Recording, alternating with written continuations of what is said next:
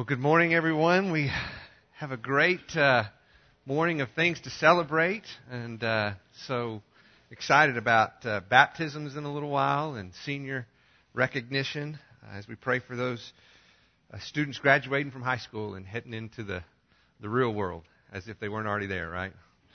I did want to, as we begin, take just a few moments to talk to you a little bit about the deacon ministry here at Melanie Park, and I want to begin by expressing my sincere appreciation for the men who currently faithfully serve in this role. In case you don't know, these men include Glenn Frick, Tom Wise, Michael Etheridge, and Brad Hodge. These four guys have been very faithful to the ministry as deacons and as elders. And on behalf of the elders, we want to thank them for their partnership in that ministry. These men have been serving for about 3 years, and when we asked them and established the deacon ministry at Melanie Park, we gave them 3 areas of focus that are a part of kind of their commission, if you will. The first one is to care for the physical and material needs in our body, specifically the widows, the elderly, single parents, the sick and disabled. We also asked them, secondly, to care for those who can't be here as a part of when we come together as a church body, who are homebound for some reason, just to touch base with them and make sure that connection remains.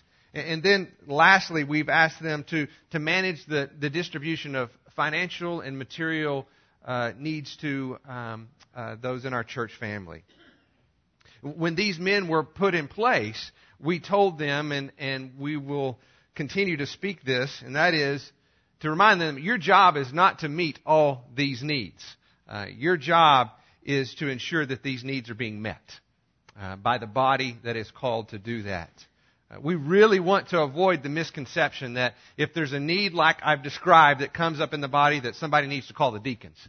That's not the way it works in the body of Christ. The body is fully equipped to care for the body. The deacons are the oversight to ensure that there is good biblical guidance and spiritual direction to how those needs are being met within the body by those who are connected to those who have that need. The deacons have a spiritual responsibility, not an administrative duty. Their job is to protect the integrity of the love that we have for one another and to do that in all spiritual wisdom. Although the deacons have been very faithful to what we've asked them to do, I mentioned to you a few weeks ago that I wanted you to pray for this ministry and for these men. And I'm going to ask you to continue to do that, but I want to add something to it this morning. As elders, we feel like it would be of value to have more men added to this team to serve this purpose in our church. And so we would ask you to pray, but also if there are men that you feel are qualified to serve in this capacity. And as we've talked about with elders, these are men who are already doing what the deacons do as I've described to you. They're already caring for people. They're already connected with one another in the church family. If you see men who are doing that and you feel like they would be qualified to serve, we want to hear from you. We want to know about those men so that we can begin to pursue them. Or you may be one of those men. That's okay too. If you have a desire, if this is something God's put on your heart and you would be interested in doing that, we want you to come talk to us and tell us about that desire and let us walk through what it means to be a deacon here at Melanie Park. So it's an important part of what we do as a church family, and we just want to invite you to be a part of that process with us as more men serve in that capacity. So if you would, please commit to praying for that.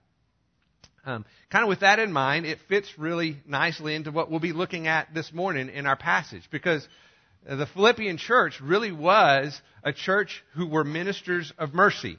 They had a unique compassion, and Paul is on the receiving end of that compassion, which we will see very clearly displayed in our passage this morning. So if you would, go ahead and turn to Philippians chapter 4, verse 10. Philippians chapter 4, verse 10. And let's look at this passage together. Before I do, let me pray for our time. God, we are grateful for the chance to be together as a church family, and especially on days like today where there is so much to celebrate as people have made that commitment of faith in response to your initiative in their life to be a child of God. May we not grow mundane in that beautiful ceremony, that it would be as much of a celebration here on earth as it is in heaven. As you and the angels rejoice in the testimony of those who have chosen to follow you. Father, we also pray that as the seniors speak to those things that they will be pursuing next, that we will be reminded of the commitment that we made for some of them when they were infants, to raise them and be a part of a church family that helps guide them in a direction that honors you. May we reaffirm that commitment even now for them and for those behind them that someday will stand up here and give the same testimony. And most importantly, Father, as we enter your word, we recognize that we have no ability to understand. We do not have the wisdom apart from you. We cannot fulfill what you desire without your Spirit moving first in our hearts and in our minds and in our lives. So we invite you to be a part of what we do this morning by really invading this space, softening our hearts, opening our ears and eyes, that we may serve you more. We pray this in your name. Amen. Verse 10, Paul says, "But I rejoiced in the Lord greatly that now at last you have revived your concern for me. Indeed, you were concerned before, but you lacked opportunity. Not that I speak from want, for I have learned to be content in whatever circumstance I am in. I know how to get along with humble means, and I also know how to live in prosperity. In any and every circumstance, I have learned the secret of being filled and going hungry, both having abundance and suffering need. I can do all things through Christ who strengthens me." Now let me remind you, as we enter into the passage this morning, that Paul is under house arrest in Rome. And as a prisoner under house arrest, he is completely dependent upon others to meet his basic needs. You see, he was still responsible to pay for the house in which he was held prisoner, to pay for that rent.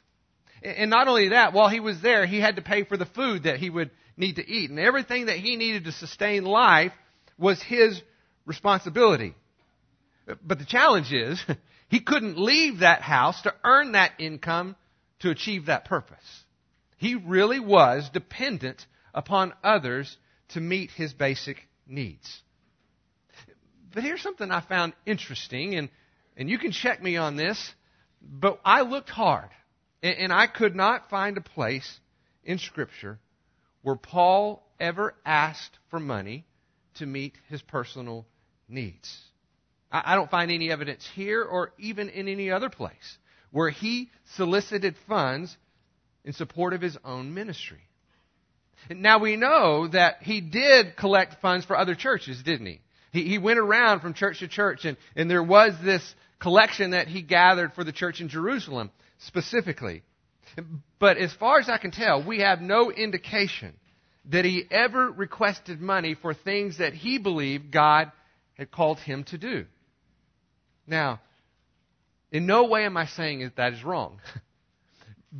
But the reason I bring it up, because I believe it makes it very clear to us that if the Philippian church was to know what Paul's needs were, they were going to have to find out on their own. In other words, they were going to have to care enough to know. They couldn't do like we often do, where we tell people, "Hey, we're going to be praying for you. If you ever need anything, you just let us know." Since Paul wasn't announcing it, those who cared about the apostle had to make an effort to learn of his condition. And keep in mind, they couldn't check Paul's status on Facebook, could they? Nope. They didn't get any updates via email or anything like that, not even a phone call. Wasn't possible. In fact, Paul was 800 miles away from the Philippian church. You'll remember that was a journey that would have taken months. And so if the Philippian church was going to find out about Paul's needs, it was going to cost them something, both physically and financially. And don't forget, the Philippian church was not a wealthy church. In fact, it was a poor church. And we know that because of what Paul writes in 2 Corinthians. He tells us in 2 Corinthians chapter 8, verse 1, "We want you to know, brothers, about the grace of God that has been given among the churches of Macedonia," which includes the Philippian church. "For in a severe test of affliction, their abundance of joy and their extreme poverty have overwhelmed in a wealth of generosity on their part." Their extreme poverty overwhelmed in a wealth of generosity. So the Philippians weren't poor, they were extremely poor. And not only that, they were persecuted. We know that from what we've read in our letter thus far, when he says in chapter 2, verse 28 of Philippians, he says, Paul encourages this, said, "Strive together for the faith of the gospel. In no way be alarmed by your opponents, which is a sign of destruction for them, but of salvation for you, and that too from God. For to you it has been granted for Christ's sake, not only to believe in Him, but what? To also suffer for His sake." Experiencing the same conflict which you saw in me and now hear to be in me. That conflict is the conflict of persecution. The Philippian church was a poor church. The Philippian church was a persecuted church. But none of these things inhibited them from being a compassionate church. I think if we were honest, we would have probably given them a pass, wouldn't we? You guys have enough on your plate. Don't worry about these other needs. But their compassion compelled them to action. It was a sacrifice of love and a demonstration of their devotion to following the example of Christ, ultimately, who was also poor, who too was rich in mercy because of His great love. And I believe that is what gave Paul the joy from the Philippian church. He's not excited because they sent him money. Was it an encouragement? Sure it was. I believe that it was an encouragement to him. But his joy was in the giver much more than it was in the gift. His joy was the overwhelming gratitude when Epaphroditus knocked on his door. And Paul answers the door and he says, "It's good to see you, brother. It is good to see you." On behalf of the Philippian church, we just want you to know how much we love you and how much we stand with you as you take the good news of the gospel, of which we are recipients, to the uttermost parts of the world. We share our gift because we are rich in His mercy. We love you, brother. Paul didn't ask. They had to care enough to know. They had every reason to be exempt from giving, but their compassion compelled them to action. Paul rejoiced in the sacrifice of their love, and more importantly, the devotion that they had to following Jesus Christ.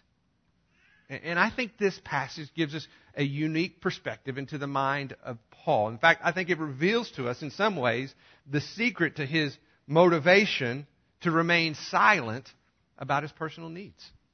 He basically says in verse 11, "I don't ask for help because I don't perceive a need." Look at verse 11 again. He says, "Not that I speak from want, for I have learned to be content in whatever circumstance I am. I know how to get along with humble means, and I also know how to live in prosperity. In any and every circumstance, I have learned the secret of being filled and going hungry, both of having abundance and suffering need." Now, first of all, I think we need to understand that Paul didn't just wake up one morning and understand and have this perspective. He tells us very clearly that he has learned to be content. And the lesson of contentment, as he shares with us, is not isolated only to times of need. Paul says, "I gained this perspective in moments of poverty as well as seasons of prosperity. When I was hungry and when I was filled. When there was a crisis of need and when there was an abundance. It's important to understand that for Paul, the classroom of contentment was found in circumstances not that he invited, but those that he believed God had prepared beforehand that he would walk in them. In other words, Paul did not choose poverty. He didn't wake up one day and say, I'm not going to work today because I'm going to believe in faith that God's going to supply all my needs. That's testing God, not trusting God. Paul was a tent maker. And when he could work, he would work. And apparently there were times that he had more than he needed. He had an abundance. But when you're under house arrest, employment is not an option. Paul is poor, not because he's lazy, but because in his own personal conviction, he's chosen not to depend on others to meet his basic needs. And yet he also tells us that lesson of contentment was equally valid during those seasons of prosperity. Maybe more so. We know this because as middle-class Americans, I don't know that any of us are concerned about how we're going to get food to provide for our next meal, are we? It just is not something that we struggle with. But what we do know is that the more you have, very often the more you think you need, right? In fact, I think it may be more difficult to learn contentment in the presence of abundance than it is in a place of humble means. Either way, Paul says, I have learned to be content no matter what the circumstance may be. The word Paul uses here for contentment is extremely interesting because it is the only time that this Greek word is used in the entire New Testament. And not only that, it is a word that is stolen really from the pagan culture of Stoic philosophy. In fact, one Greek scholar said this, on the surface, Paul's explanation looks like a meteor fallen from the Stoic sky into his epistle. In other words, at first glance, this seems really out of place and really out of character for Paul. But I believe he does it purposefully to make a point. Paul plays on the understanding of this Stoic philosophy that viewed contentment as the essence of all virtues. A famous quote from this ancient philosophy makes this point when it says this, man should be sufficient unto himself for all things, and able by the power of his will to resist the force of circumstance. Paul takes this well-known philosophy and appears to communicate to his readers, I've learned to be content because like the Stoics, I can make it on my own. That's the way they would have received it. Even when we hear this, it sounds a little harsh, maybe egotistical. When I read it, I thought, Paul must have grown up in West Texas. That's straight from us. I think it caught the Philippian church by surprise. But then he continues. Look at verse 13. He says, I am content in all my circumstances. Why? Because I can do all things through Christ who strengthens me. You see, this is important. Because when Paul said these words, he turned that Stoic philosophy on its heels. He turned the table of worldly wisdom of these ancient philosophers. You see, they taught adamantly that contentment is based on your strength through independence. Paul says that's not what I've learned. Paul says, I am content, not because of my independence, but because of my complete dependence upon the grace and mercy of God. See, Paul is God-sufficient, not self-sufficient. He has learned that when Jesus Christ is all you need, all you have, Jesus Christ is all you need. When we look at verse 13 in this context, I personally believe it transforms the way this is usually interpreted. Very often, this verse is understood as a blanket promise of power. It is what justifies that Christians can do anything they set their minds to because God is on their side. But this is not a blessing for indulgence. This is a confession of a man who's learned through the good times and the bad times that God is always faithful to equip us to be strong in the place that He's called us to serve. In fact, here's what I believe the main point of this passage is intended to be. Paul is teaching us that God is sufficient for us to live abundantly, even in the absence of things we think we need. Did you hear that? Do you believe that? That's what he's telling us. God is sufficient. God is sufficient to help us live abundantly, not just get by, but abundantly, even in the absence of things we think we need. Another way to say that is that we are divinely equipped to go where we are divinely called, whatever those circumstances may be. Why? Because you can do all things through Christ who strengthens you. When Jesus Christ is all you have, Jesus Christ is all you need. That's a powerful truth, isn't it? It teaches us that contentment is an attitude of those who have learned to trust in the Lord and the faithful provision of His hand. Those who surrender to His plan and are willing to say, not my will, Father, but your will be done. Christian contentment is an attitude of dependence, not independence. A heart of obedience, where the fruit of our life is the joy of the Lord because of His faithful provision. God wants us to understand this because it is the path to experiencing the peace that passes understanding that we talked about last time. It is the path, the process by which we know Him, the power of His resurrection, and the fellowship of His sufferings. See, contentment is the key to conducting ourselves in a manner worthy of the gospel. And personally, I don't think it's a coincidence that Paul's words here follow right on the heels of his discussion about protecting unity. You see, finding sufficiency in the Lord protects me from seeking something from others that is ultimately found in Christ alone. Because many times, the root of disunity comes when we look to someone else to meet a divine need in our life. I have a need for acceptance.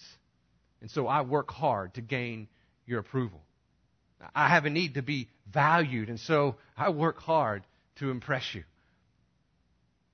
But when I depend on you to meet those needs more than I depend on God, I get angry when you don't accept me. I get defensive when you don't agree with me. I become jealous when I don't get the attention that I think I deserve. Very often, when we have discord in our relationships, is because we're seeking something from others that ultimately should be found in God alone. Very likely, I believe, Euodia and Syntyche that we learned about last week, they were not in harmony because they were discontent.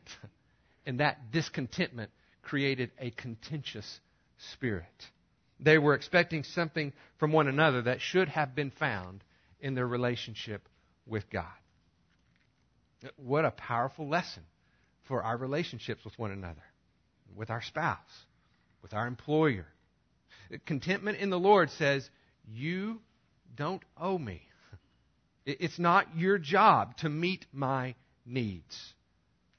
And in the same way, what I give to you flows out of an abundance of what I am experiencing in my relationship with Jesus Christ. Now you tell me, would this not revolutionize the way we relate to each other in our marriages, in our friendships, in our families? I think it would. 4 short verses, but packed with some powerful truth. If I could, let me give you a couple things that I would ask you to consider as we take things away from this passage. First of all, care enough to know. Care enough to know. Think about this.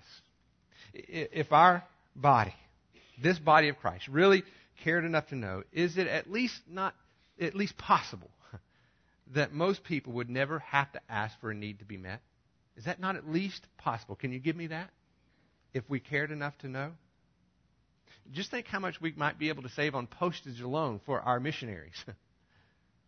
Now, I realize that is an important way for us to communicate. It is a means that we have a privilege to in our society today, and we should take advantage of that. But I think sometimes our convenience becomes an inhibition to a meaningful engagement with people. I really do. We adopt this hands-off approach of just tell me if you need anything, and we'll be there. Just let us know. And we sit back and wait. Like Paul with Epaphroditus. Maybe what people need most is you. Another person. Maybe the blessing of seeing you at their door is more important than the gift that you're holding in your hand. The encouragement to know that what matters most to you is the advancement of the gospel of Jesus Christ, upon which you stand striving together with them. Here's something I want you to consider. And I'm just going to throw this out there and ask you to take it before the Lord. Will you at least think about the possibility of setting aside money for a family vacation? Okay?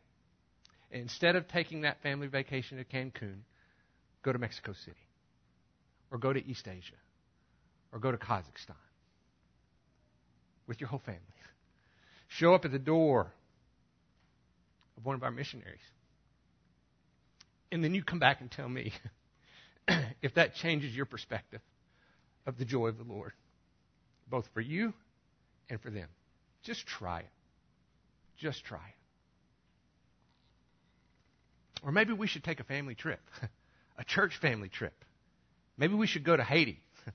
Or maybe we should just walk over to the other side of our own city. I don't know. But I want to know enough to care. Care enough to know. Let's commit to each other. At least let's ask God. Okay? Can we do that? It's a simple first step. God, what would you desire? For yourself, for your family, and for us as a church family. Let's just take that before the Lord and see where He might lead us.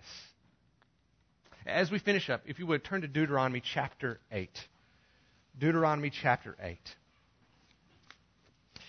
In this passage, Moses is talking to the people of Israel before they enter into the promised land. They've spent time in the wilderness, and he is giving them instruction before they enter into this land.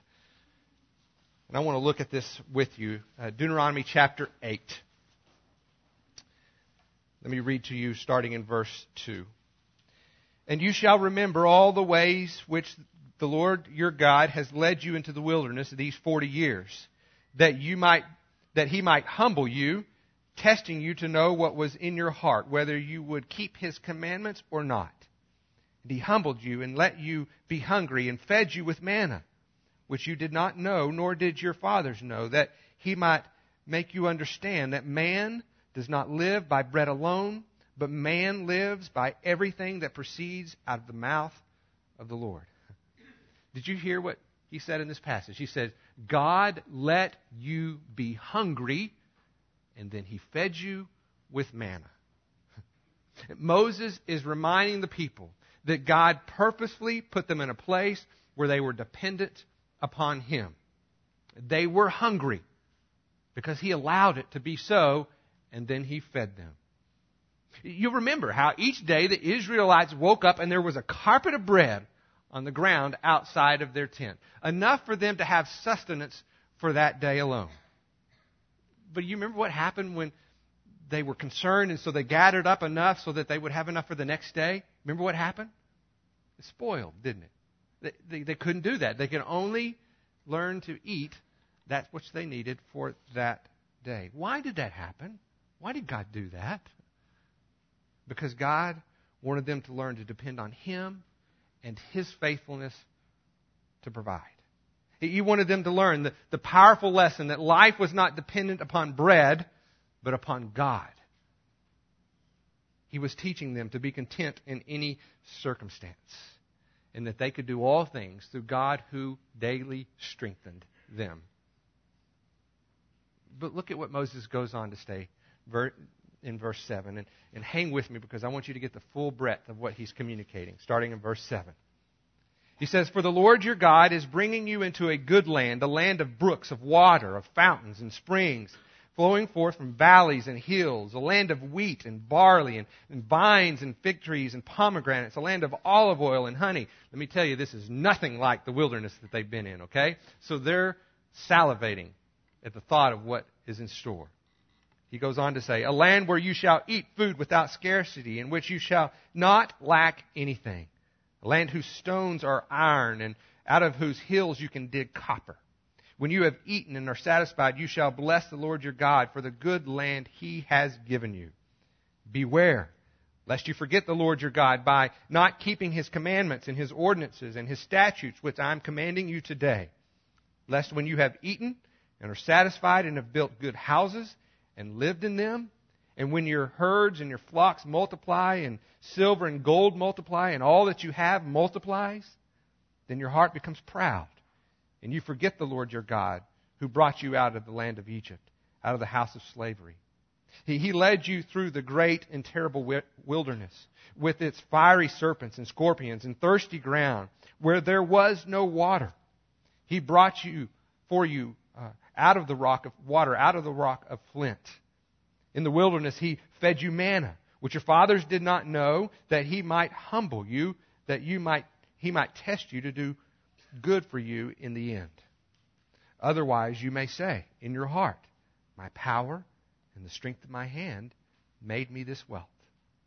But you shall remember the Lord your God, for it is He who is giving you power to make wealth, and that He may confirm His covenant which He swore to your fathers, as it is this day." You know, I think it is much harder, and this passage in my mind confirms it, to be content in the presence of abundance when we so easily convince ourselves that my power and the strength of my hand made me this wealth. We lose our dependence upon God, and we seek our security in the gifts instead of the giver of those gifts.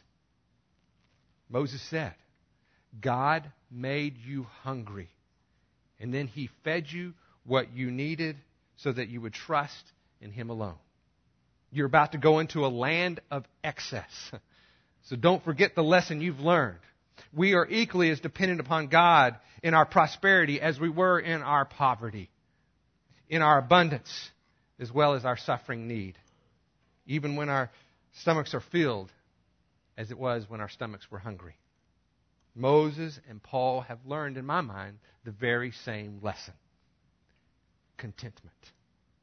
Man does not live on bread alone, but on every word that proceeds from the mouth of God. I can do all things through Christ who strengthens me. Each of these are examples of the same truth. The truth that God is sufficient to help us live abundantly, even in the absence of things we think we need. For this reason, I think it's healthy to discipline ourselves to go without. Try fasting and go without food.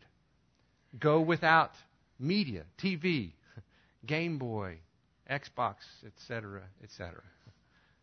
Try to go without that. I think it's healthy to have something that you really want to buy, but choose not to buy it. We live in a land of excess. And so make sure we don't wrongly assume that my power and the strength of my hand have made me this wealth. And perhaps one of the best ways to protect against this is to simplify. To simplify. Oftentimes we lose sight of contentment because life, quite frankly, is entirely too complicated. We're overcommitted and overwhelmed with excess. Discipline yourselves to to simplify and be content with less. This looks different for everyone, so you need to hear me. I'm not telling anyone what they need to do or if they need to do anything at all. But what I am telling you is a reflection of what Paul says, is go before the Lord and ask Him. And like we read earlier, if in anything you have an attitude that is not where He wants you to be, if you ask Him, He will reveal that to you. But the key to all this is the lesson of contentment. Believing, truly believing that we are divinely equipped to go where we have been divinely called to serve, whatever circumstance that may be. Don't miss this. Don't miss this. God is sufficient for you and I to live abundantly, even in the absence of things we think we need. You can do all things through Christ who strengthens you. If Jesus Christ is all you have, I promise you with all my heart, He is all you need. Trust in Him. He is faithful. Let's pray. God, we are grateful for this promise. Admittedly, however, for myself included, I don't know that we rest in it very often because we have looked at our own hands and said, look at the strength of my hands and the wealth that I've made. But yet, Father, it is a gift from you. Our life is daily dependent upon you. I pray that you teach each of us to learn contentment by dependence upon the grace and mercy of the God whom we serve. And that we have the courage to go wherever you send us because you are faithful to divinely equip us to the places that you've divinely called us. And Father, help us to be a people who care enough to know that we would not wait to be told, but would instead listen and seek and understand and even consider the possibility of showing up at the door of somebody who's far away to tell them that we care about them and to show them by embracing them in person. Father, we love you and we're grateful for our time. Pray this in your name. Amen.